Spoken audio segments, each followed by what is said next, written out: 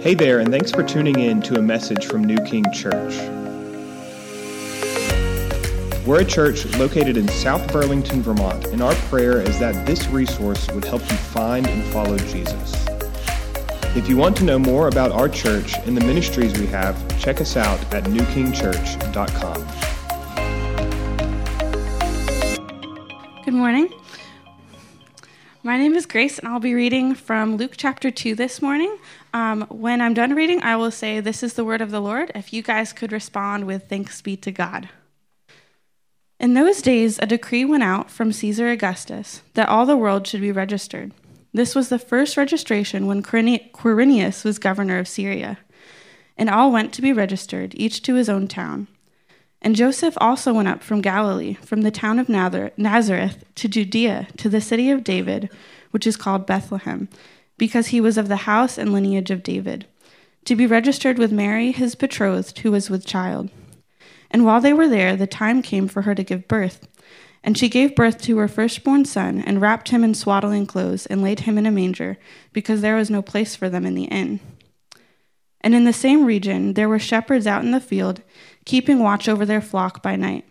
And an angel of the Lord appeared to them, and the glory of the Lord shone around them, and they were filled with great fear. And the angel said to them, "Fear not, for behold, I bring you good news of great joy that will be for all the people. For unto you is born this day in the city of David a Savior, who is Christ the Lord. And this will be a sign for you. You will find a baby wrapped in swaddling clothes and lying in a manger." And suddenly there was with the angel a multitude of the heavenly host, praising God and saying, "Glory to God in the highest, and on earth peace among those with whom he is pleased." When the angels went away from them into heaven, the shepherds said to one another, "Let us go over to Bethlehem and see this thing that has happened, which the Lord has made known to us." And they went with haste and found Mary and Joseph and the baby lying in a manger. And when they saw it, they made known the saying that had been told them concerning this child. And all who heard it wondered at what the shepherds told them. But Mary treasured up all these things, pondering them in her heart. And the shepherds returned, glorifying and praising God for all they had heard and seen, as it had been told them. This is the word of the Lord. You may be seated. Well, good morning. It's good to see you this morning. So excited to get to celebrate this Christmas Eve with you. My name is Camden. If we haven't met, I hope I'd get a chance to meet you today. My wife Carrie is back teaching the kids this morning, and a little guy Evan in the nursery.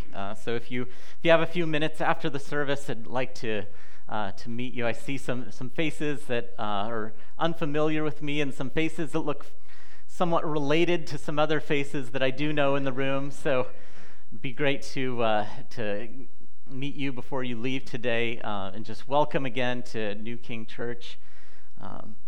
Whether you've grown up in church or grown up watching Charlie Brown Christmas, you probably have some level of familiarity with this passage this morning.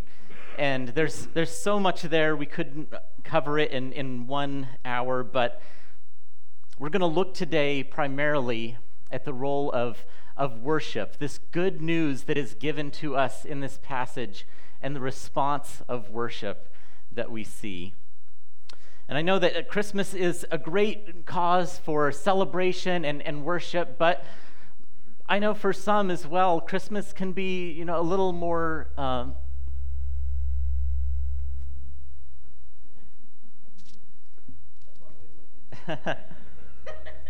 We good? All right. Well, I'll just keep going and see if they can figure it out, all right? Christmas can be a little bit nuanced for us.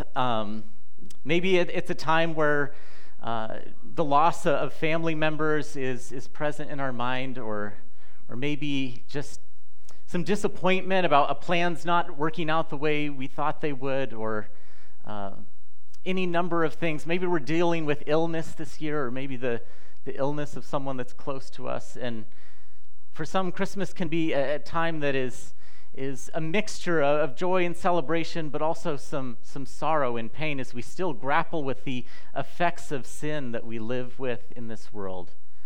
And today I'm not going to try to hype us all up about Christmas, but my hope is that as we look at this passage and we look at why Jesus came and what he accomplished when he came, that we will be stirred up in our hearts to celebrate it and to respond in worship.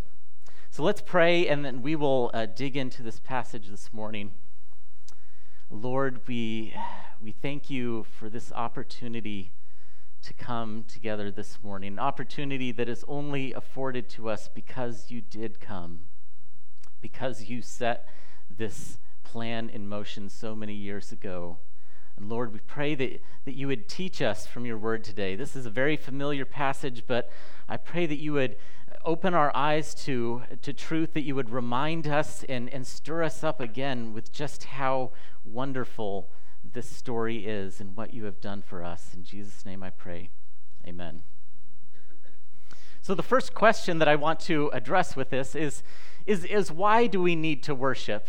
This event happened thousands of years ago. Do us as stoic New Englanders really need to express worship for what happened all those years ago?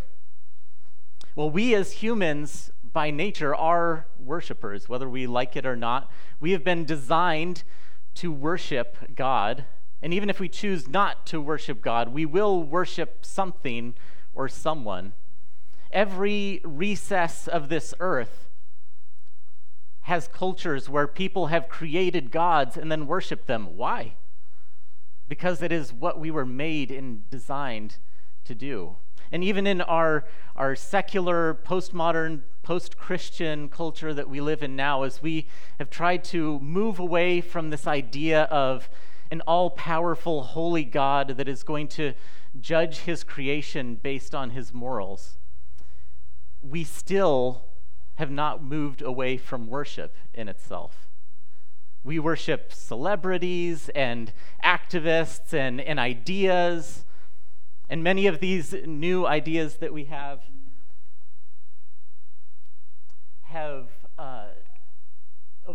vaulted themselves against God's word.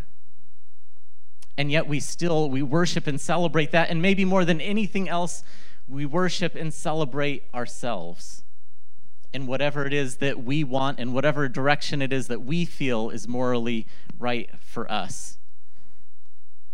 But when we come to God and we worship him as we were designed to do, above all else, we are reminded of just how superior his goodness is. And we become increasingly aware of our own sinfulness. But not just that, we also are reminded of just the pure and holy pleasure that we can enjoy in him. And we are confronted with the fact that so many of the cheap substitutes that we pursue just fall so short of the pleasure that we can have in him.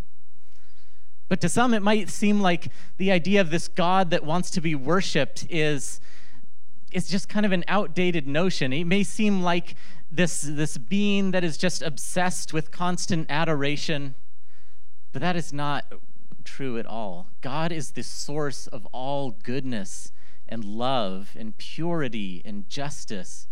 And when we worship him, everything else falls into place. So what is this good news that gives us this cause for celebration and worship of God? Well, before we can get to the good news, we need to see that the good news is so good because it obliterates the bad news. And what is the bad news? Well, it really shouldn't be news to us, but it's that we have a sin problem. And it's easy to see this in grotesque stories in the news, but if we're honest, we can also see this in our own lives as well. And just think back to this past year. How many times have I dealt with people in anger? Have I been proud and said cruel words that hurt other people? How many times have I been covetous and ungrateful for what I have? How many times have I been lustful and proud? If all of my thoughts from this last year were going to be played up on these screens today, I would be deeply, deeply ashamed. And I'm probably not the only one who doesn't want that to happen to them. But in this passage, we see the good news, the really, really good news. Let's look at Luke chapter 2 in verse 11, this message that the angel delivers. For unto you is born this day in the city of David a Savior, who is Christ the Lord. We desperately need a Savior, and a Savior has been sent. Now, the capability of a Savior is very important. If you are a 300-pound lineman and you're cramping up and drowning in a pool, an 8-year-old with water wings jumping in to save you it's an appreciated effort, but it's not quite going to cut it. So what about the capability of this Savior? Who is this Savior? Is it just a Hebrew baby that's being born to a poor family? No, this Savior is Christ the Lord. The name Christ is more of a New Testament term that refers to the Messiah. And the Jewish people had long been awaiting this Messiah, but they didn't know exactly who the Messiah would be. They knew the Messiah was going to be born as a man, so that would make him a man. And they hadn't really grasped the thought that he would also be God. But the angel clearly tells them, no, this Savior isn't just a baby. This Savior is also the Lord. And what is the capability of a Savior who is God? It is unlimited. That is who has come to save us. And that is what the good news flows from. There are so many names for Jesus, and Jesus is and does so many wonderful things. But until he is our Savior, none of those other names really mean anything. I love the name of Jesus, that he is Emmanuel, that he is God with us. But if Jesus is just God with us as a judge, that's not very comforting. But if God is with us as a Savior, that is an entirely different story. And the message that the angels bring is that a Savior has come, and the Savior is Christ the Lord.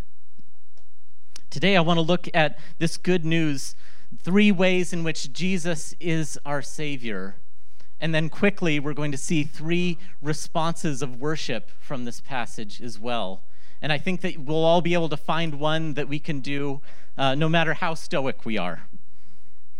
The first thing I want to see is that Jesus saves us from our sin and gives us hope. God knew from the very beginning when he created mankind that mankind was going to turn against him in rebellion and reject him.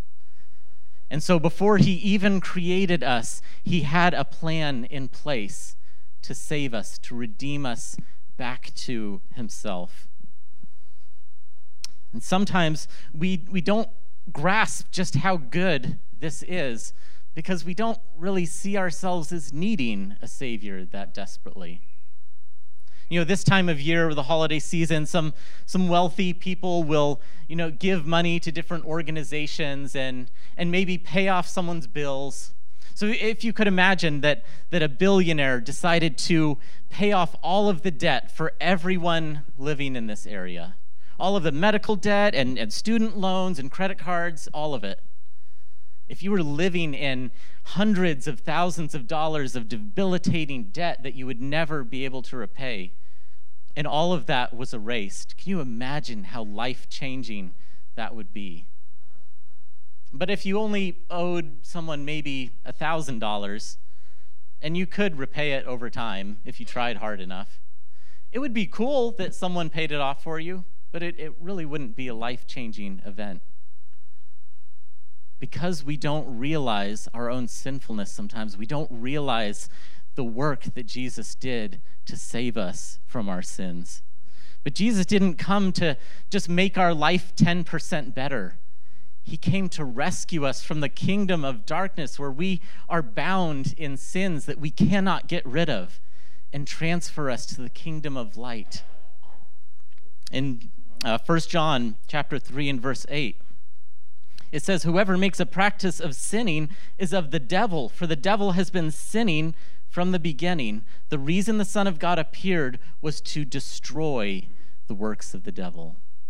When Jesus came, he destroyed the works of the devil so that sin does not have to have power over us anymore, and that we do not have to pay the penalty for it ourselves. We see this emphasis on Jesus coming to save us from our sins throughout the Christmas story. In Matthew chapter 1, when the angel comes to Joseph and tells him that Mary is going to deliver the Savior, the angel tells Joseph, "She will bear a son, and you shall call his name Jesus, for he will save his people from their sins." When Zechariah is praying this prophecy and blessing over John the Baptist, who would go before Jesus to prepare people's hearts to hear and receive Jesus, he says, "You will go before the Lord to prepare his ways, to give knowledge of salvation to his people in the forgiveness of their sins." In John chapter 1, when John the Baptist grows up and begins his ministry, and he's speaking to the crowds, and Jesus is coming towards him, he points to Jesus and says, "Behold the Lamb of God who takes away the sin of the world." If you've never experienced the forgiveness of sins, this is why Jesus came as a Savior, to save us from our sins. And if you place your faith in Christ today, faith that he came, that he lived a sinless life, that he died on the cross to pay the penalty for our sin, but then he rose again and conquered death forever, if you'll believe that today, he will become your Savior as well. And although we still struggle with sin even after we're saved, we have this hope that Jesus has destroyed the works of the devil, that we don't have to pay the penalty of our sin, that sin doesn't have to have power over us anymore, and that someday we will be completely removed from the effects and the presence of sin forever. So Jesus came to save us from our sin and give us hope. But Jesus also saves us from fear and gives us peace. We see this good news that is brought to the shepherds by the angels. It first is very alarming. If you're not on a hallucinogen and an angel appears to you, it is going to be a little startling. But this command that the angel gives to not be afraid is not just a momentary command. It also says, "Fear not, because of the news that I am bringing you." And what is this news? It's that if we accept Christ as our Savior, we don't ever have to fear again. There's a popular expression that is often used to refer to this passage, and that is to say that the angels are saying, "Glory to God in the highest, and on earth peace and goodwill towards men." And we kind of derive this idea of a nebulous, all-encompassing peace that is extended to everyone in the world. But it can be a little bit misleading, because this message that the angel brought did not bring peace to everyone. It did not bring peace to Herod the king, who, when he heard it, was deeply troubled, and it drove him to commit mass murder in his scramble to retain power apart from God. It says that he was troubled, and all of Jerusalem was troubled with him. It did not bring them peace because they did not understand and accept what God was doing. But if we, through faith, accept who God is and what he is doing, it will bring an unspeakable peace to us. Hebrews chapter 11 and verse 6 says that without faith, it is impossible to please God. And this faith is extended to those who God is pleased with, not based on what we do, but based on what he has done in our acceptance of it in faith. When we place our faith in Christ, we surrender to the Prince of Peace, and he delivers us from all fear. But sometimes, even though that we know that God has delivered us from the fear of death, which is the greatest fear of all, sometimes we still have a hard time applying that to our everyday life. And here I want to look for a moment at this glory of God that shone around the shepherds. This too was unsettling at first, but in the end, it brought them a great peace. Now, we are not going to experience the glory of God on this earth in the same way that they did with angels coming and delivering this message. But the glory of God is not just something that is meant to be seen in one moment of our lives. This is something that we can see in the world around us and that we should be able to see more and more of as our eyes are continually opened in faith. In Isaiah chapter 6 and verse 3, Isaiah is describing a vision of the presence of God. And there are these angels in the presence of God, the seraphim, that call to each other and they say, "Holy, holy, holy is the Lord." And then they say this, "The whole earth is filled with his glory." If the whole earth is filled with his glory, doesn't it stand to reason that we would be able to experience this glory as well? In Luke chapter 12, Jesus goes a little more in depth into this teaching. Let's just turn over there really quick and let our eyes just fall over some of these verses. Jesus begins teaching in verse 22 about how we can be free of anxiety and fear in our life. And it's not just fear of death that he talks about. In Luke chapter 12 and in verse 25, he says, "And which of you being anxious can add a single hour to the span of his life?" Well, no one. "If then you are not able to do such a small thing as that, why are you anxious about the rest?" And then listen to his reasoning. "Consider the lilies, how they grow. They neither toil nor spin, yet I tell you, even Solomon in all his glory was not arrayed like one of these." Solomon, for Jesus listeners, was the pinnacle of wealth and opulence. Today we would think of, Jeff Bezos or some billionaire like that. And Jesus is saying all of the glory and wealth of the richest person that you could imagine doesn't compare to the glory of God that can be seen in wildflowers. And when we open our eyes to see the glory of God around us, this need for anxiety and fear begins to wash away. Look what he says in verse 29. "Do not seek what you are to eat and what you are to drink, nor be worried. For all the nations of the world seek after these things, and your Father knows that you need them. Instead, seek his kingdom, and these things will be added to you." We see this approach to conquering fear in the shepherds. Every year when I consider this story, I always come back to this question. Why the shepherds? Of everyone that God could have sent this message to and shown this display of glory and worship, why the shepherds? And there's many reasons that are great possibilities to think through, but the one that I was thinking through recently was this. The shepherds were in a very unique situation. They are out in the fields outside of town, and the only reason that they're out there in the middle of the night is because their job is to watch these sheep. This is their livelihood. And if they walk away from these sheep, animals can come in, people can steal them, the sheep can be scattered, and their livelihood is gone. And the angel comes with this message and says, you can find the Savior if you go to Bethlehem right now. There's a very odd thing that has happened that will let you know that this is the right person. A baby is in a manger.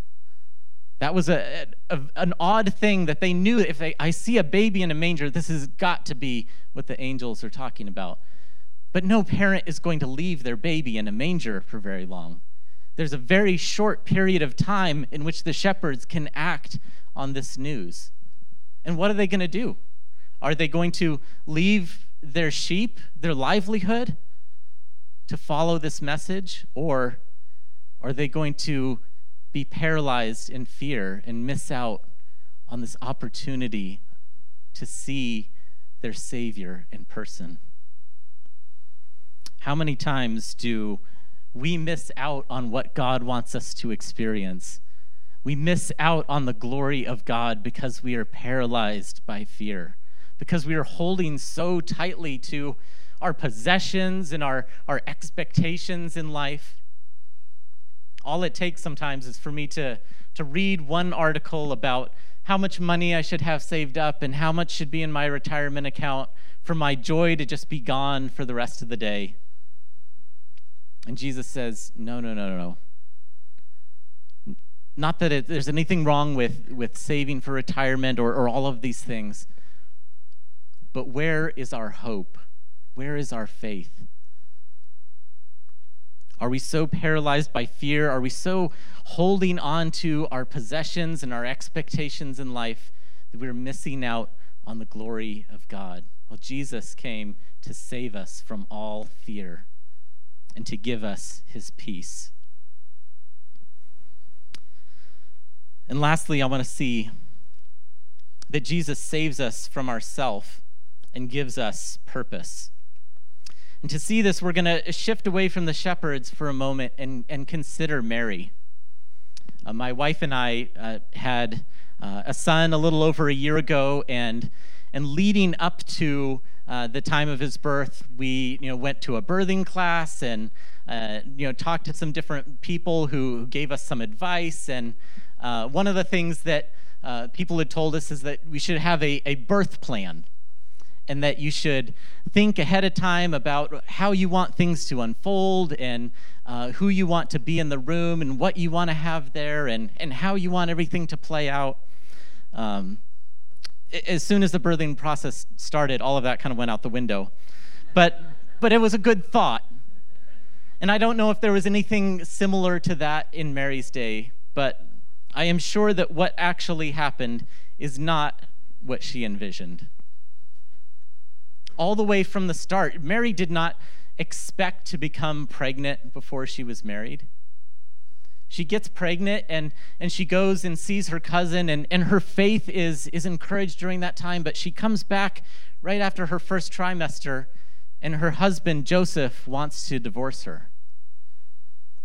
And God comes to Joseph and explains what's happening and tells him to take Mary as his wife. But even still, Joseph probably was not ready to take Mary as his wife.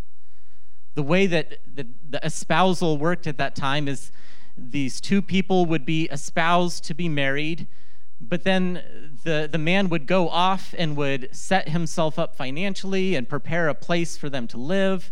And then when he was ready, then they would get married. But this timeline had to be sped up because of Mary's pregnancy. And then when Mary is 9 months pregnant, she has to take this journey all the way to Bethlehem, away from her family. And as they get there and her contractions start to get worse, and they frantically try to find some place for her to deliver this baby, and no one will give them any room. And she ends up delivering this baby and spending the night in a stable. I don't think that was in her birth plan. And if this is a story about Mary living her best life and having her dream wedding and having a birth plan that goes just the way that she wants it to, then this story is a disaster.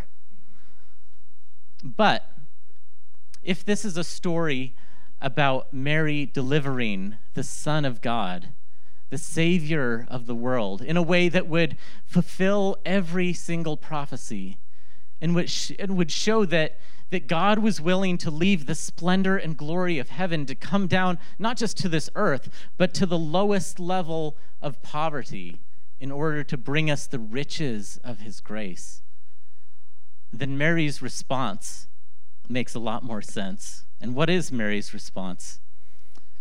We see in verse 19, Mary treasured up all these things, pondering them in her heart. Self-centeredness is directly opposed to God's will and his work in our lives.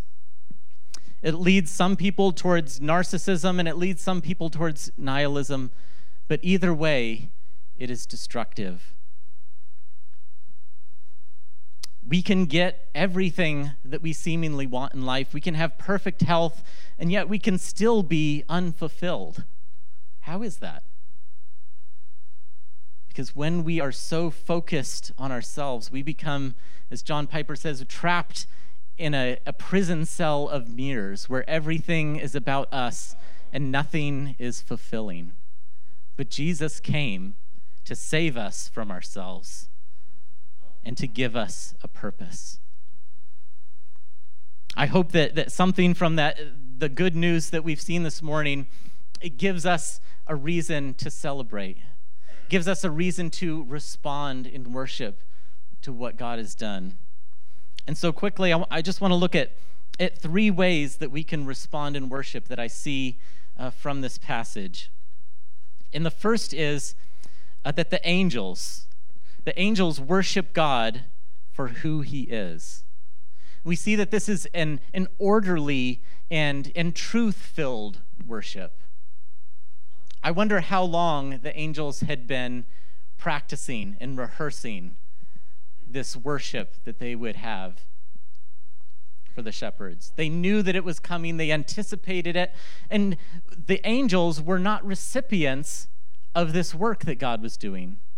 This work of salvation that God was putting in place, it is not for the angels. And yet still the angels respond in worship to God for who he is and not just what they're going to receive. When our worship for God is solely based on what he does for us, it can waver and falter when the circumstances around us seem to change. But when we worship God for who he is, we're reminded that he's always good and that he never changes. And we can get through anything that is happening in our life and continue to worship him. Secondly, we see that the shepherds worship God for what he has done. And this was an expressive and an interpersonal worship. Let's look at these verses again.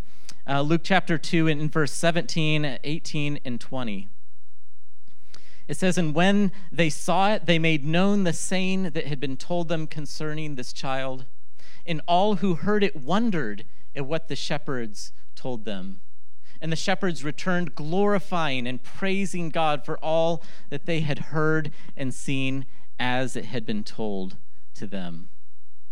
Psalm 34 in verse 3 and 4 says, "O magnify the Lord with me, and let us exalt his name together.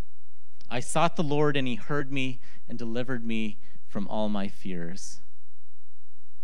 As the shepherds praised God for what he had done, they couldn't contain their worship, and they had to go and tell other people about it. As we think about how much God has done for us, it should push us to do the same.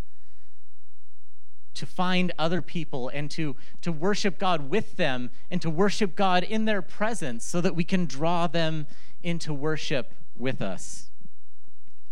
And lastly, we see that Mary worships God for what he is doing. And this is a quiet, contemplative, and personal worship. In Luke chapter 1, we have the Magnificat, where Mary just explodes in this beautiful song of praise and worship to God. But Mary is in a very different place here in Luke chapter 2. She has just given birth to a child. And now she's sitting up probably all night with this newborn baby in a stable with animals, exhausted, full of this new responsibility that she has. And yet still, she finds this time to treasure up what God is doing. This messy plan that Mary is stuck in at this moment. She treasures every detail of it and ponders it, meditates on it, and worships God through it all. God is still working. Every messy, frustrating, inconvenient detail in our life is part of a mosaic of God's plan that we just can't see yet, but we can still worship God, trusting in his purpose that he is still working. We are not just celebrating and worshiping what God did 2,000 years ago. We are celebrating and worshiping what God is still doing today. I just think back on this past year and the people who have come to faith in Christ, and the people who have grown, and that God has forgiven their sins, and God is also removing fear from their life, and they're experiencing more and more of the glory of God. God is still working. I see, I just wanted to skip the conclusion so I wouldn't get emotional, but you see young people in our church that are seeking for God's will in their life. I see that God is still saving people from themselves and giving them purpose. And today, I hope that what we've seen, this good news from this passage and these responses of worship, will help us to stir up that feeling of celebration for who God is, for what he has done, but also what he's doing, and that we would celebrate in anticipation of what he's going to do next. Let's pray together. Oh, Lord,